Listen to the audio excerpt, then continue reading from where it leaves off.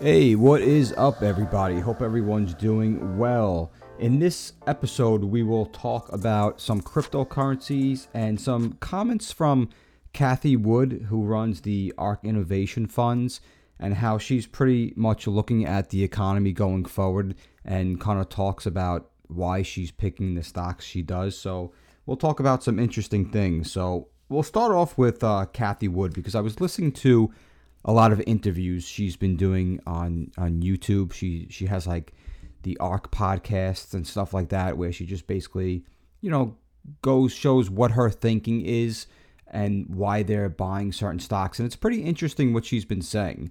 So she talks about her strategy and how maybe a lot of people on Wall Street, maybe they were supporters of her, but not as much. They're criticizing her more.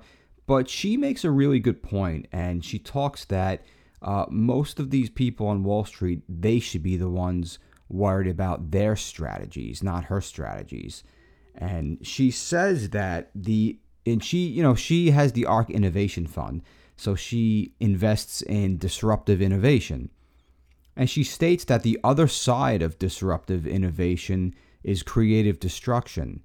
And she thinks that about 50% of the S&P 500 will be hit with this creative destruction. And I actually agree with it. And this is why I love picking individual stocks, and how I love talking about individual stocks, because you're able to avoid indexes that might hold the bulk of their companies in the index that are going to be ripe for creative destruction. Now, don't get me wrong. Many of the companies, say, in the S&P 500 will start becoming more innovative and more creative, and that's fine. But I think during the future, as we go forward, a lot of companies are going to drop out of the S&P 500. And Cathy Wood was saying the same thing that I was saying a while back when I was talking about stock buybacks. I was saying that so many companies today, they're not innovating. They're using their money just for short-term shareholder returns, just to make shareholders happy in the short term by using the company's cash and buying back stock. And the reason is because they're not innovating. They have nowhere else to put the company cash, because they don't think they could get a good return on that money. So they're buying back their own stock, which is a recipe, I think, for disaster, unless you're an innovative company. That's different. But a lot of these S&P 500 companies, they're really not innovating. They're just buying back their own shares. So it's a problem. And she sees that. I saw this years ago when I knew that, Amazon wasn't buying back stock and Amazon was innovating like crazy. I was saying Amazon's going to be the long-term winner. The minute Apple started buying back stock, I got a little worried, because I think that Apple has kind of not stopped innovating, but they're not as innovative as they used to. And when they started buying back a lot of stock, it started to worry me. Although I think Apple is a great company and will continue to do fine over the long term, I just think there's a lot of better companies out there. So the whole innovation side of investing, I love it. I think that's where the real money is going to be made in the future. I've talked about stocks. Even I've been purchasing for a while stocks like Ansys, which makes simulation software. I mean, this is the future. They're right up in the pipeline of the 5G, autonomous driving, AI.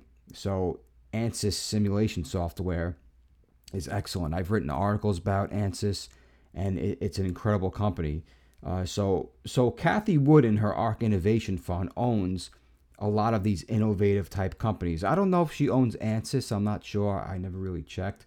But I know a lot of her ETF holdings. The largest holding, I think, is Tesla, which she goes on to say that the electric vehicle market is actually going to grow, she says, 82% per year, I think, over the next 5 years. It's incredible. And now, whether you believe that number or not, what I think we could all agree on is that the electronic vehicle market is just going to explode. She talks about how these old automakers are just going to be left in the dust. They thought that electric vehicles were going to be a thing in like, maybe the middle to end of the 2020s. And she's like, it's here already. And she's like, they're lost. And it's interesting. And this is why I think Tesla is going to continue to power higher. They're going to control this whole market. It's an incredible company. She also talks about owning a lot of these genomic revolution type stocks. It's very interesting, but I think the whole thing here is to buy into companies that are innovating or doing something very innovative that are the future. All right. Now, this doesn't mean that we shun stocks that are not innovative and for the future. Although I think any company that one is buying, you should look that the company's growing. And to grow, you do have to be somewhat innovative, but not innovative in the sense that everyone may think. Not everybody has to, be able to send a space probe into space or a rocket like Elon Musk is doing. That's not true.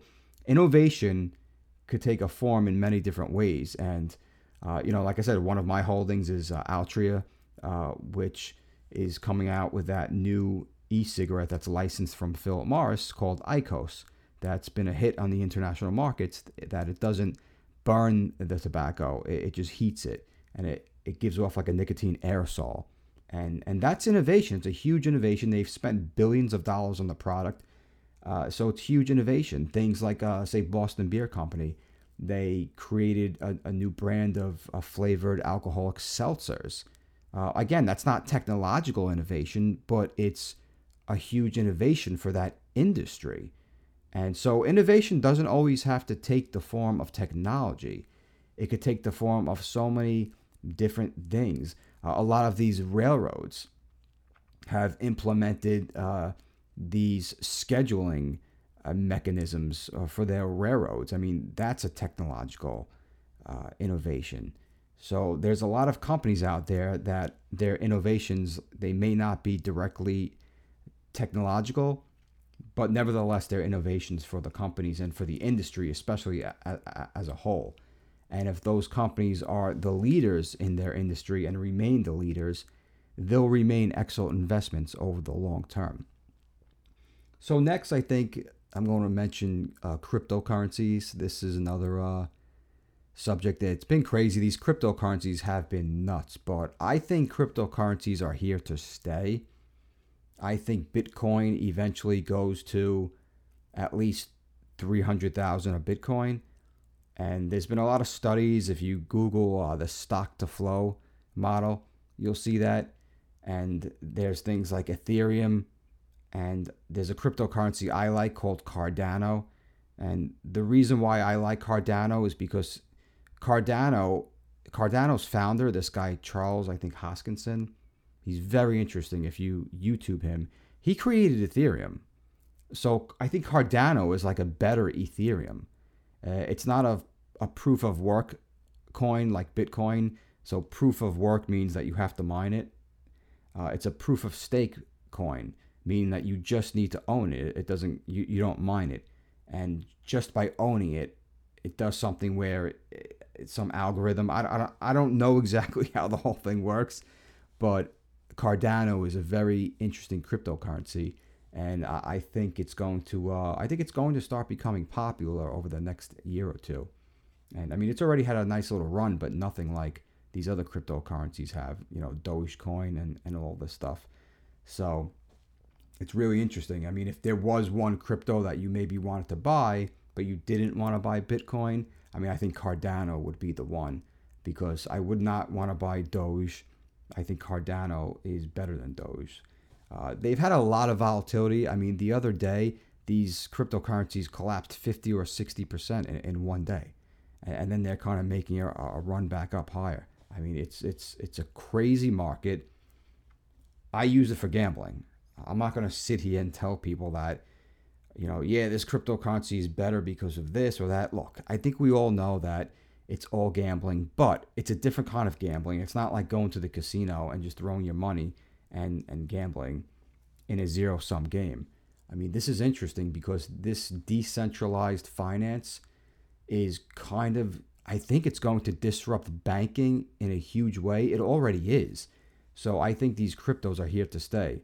Now, I know Joe Biden is coming out. He wants to tax crypto gains, anything over $10,000. If you purchase, you need to report it to the IRS. So there's a lot of things they're going to be coming out with to stop the crypto movement. But I don't think it's going to work, because as they do that and at the same time print massive amounts of money and devalue the dollar, people just aren't going to believe what they say. And not only that, I think most people aren't going to care.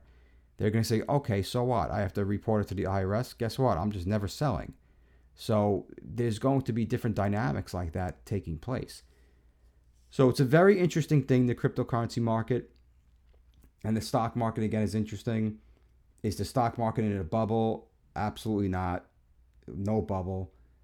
Yeah, we may have corrections here and there like we've been experiencing in technology, but I think that's extremely healthy, what just happened in a lot of these technology stocks. I think you want 25, 30% corrections, because it'll keep resuming from a stronger base. It knocks out all of the weak holders, and then we could resume the next leg of the bull market. So it's a good thing. So anyway, thanks everyone for listening to this podcast. Again, I'm going to try to keep having new episodes weekly. Everybody take care. Have a great day.